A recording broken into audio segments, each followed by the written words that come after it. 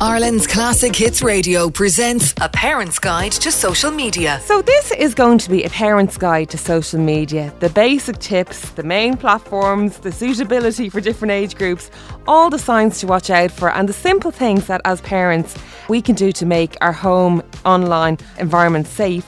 Dermot Hudner is with us from cybersmarties.com. You're very welcome. Thanks a million for coming on. Thank you, Trina. Pleasure to be here. So there's many positives to introducing your kids to the world of social media, but there are risks as well. So I guess we want to talk through the pros and the cons of this today. And this is something that you see in your line of work every single day. Yeah, there's not a lot of negative opinions basically on the use of social media and the internet as a whole for young children, and there certainly are. But equally though, at the same time, there are a number of pros in relation to it. Probably one of the biggest ones is that it's the access to information and global information. Probably the point I would make actually on the pro side is, and it could be viewed possibly negatively, is that it's another form of evolution really, and we can't stop it. It's gone beyond the point of stopping it, and it's only advancing into more and more areas like AI, AR, VR, and it's all enhanced. And if it's used in the right way, and I think that's what the key point is, if it's used in the right way and it's educated in the right way, then it has a huge number of pluses. It's just around how it's educated and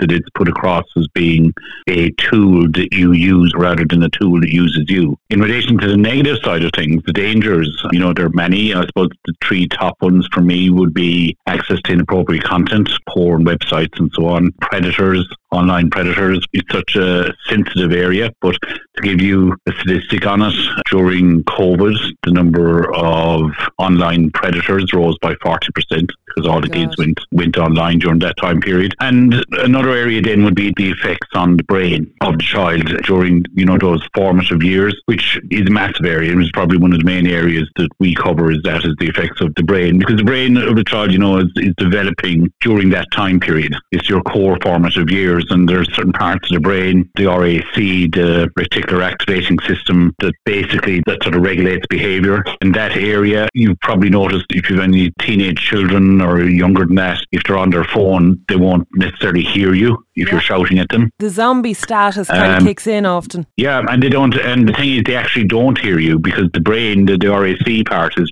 now been formed to ignore outside noise except what it's seeing, which focuses you in on a particular thing. So they actually don't hear you. And that's forming, that's building, and it's all habit forming. And the other one then basically, which would be the basal ganglia, would primarily be actually the habit formation part of the brain. It's also sort of processing emotional stimuli. So what it's seeing, the effect that it's having emotionally on you. And those things have to be really guarded, because their subconscious learning. So it's there then, it's like a pre-program. And you almost have to look at the brain as another computer system. And it's pre-programming habits and how it's viewing opinions and how it's affected by images and so on.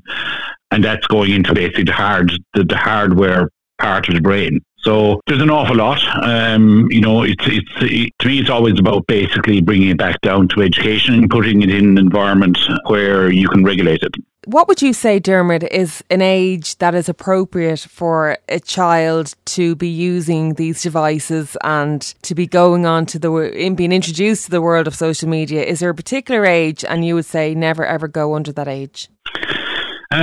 The reason why I would have a sort of difficulty answering that, and I'm not trying to avoid the question, is just that it depends on what they're actually watching. Yeah. And they have different effects depending on what they're watching. So gaming is a huge area now for kids. Sometimes parents think like, well, look, they're just playing games. At least they're not on Snapchat or TikTok or one of these. But the thing is, the games now are so real, they're almost like another world in themselves, where they effectively become the character. And that's the way it's going. You've heard about probably the metaverse and everything like that, where there's another virtual world, and that's where it's going. The games have become so real now that it is another world. So sometimes, I think parents think that, they're just playing the games and at least they're off the other thing at the younger ages. But you have to be conscious of both, or at least the content of what they're watching.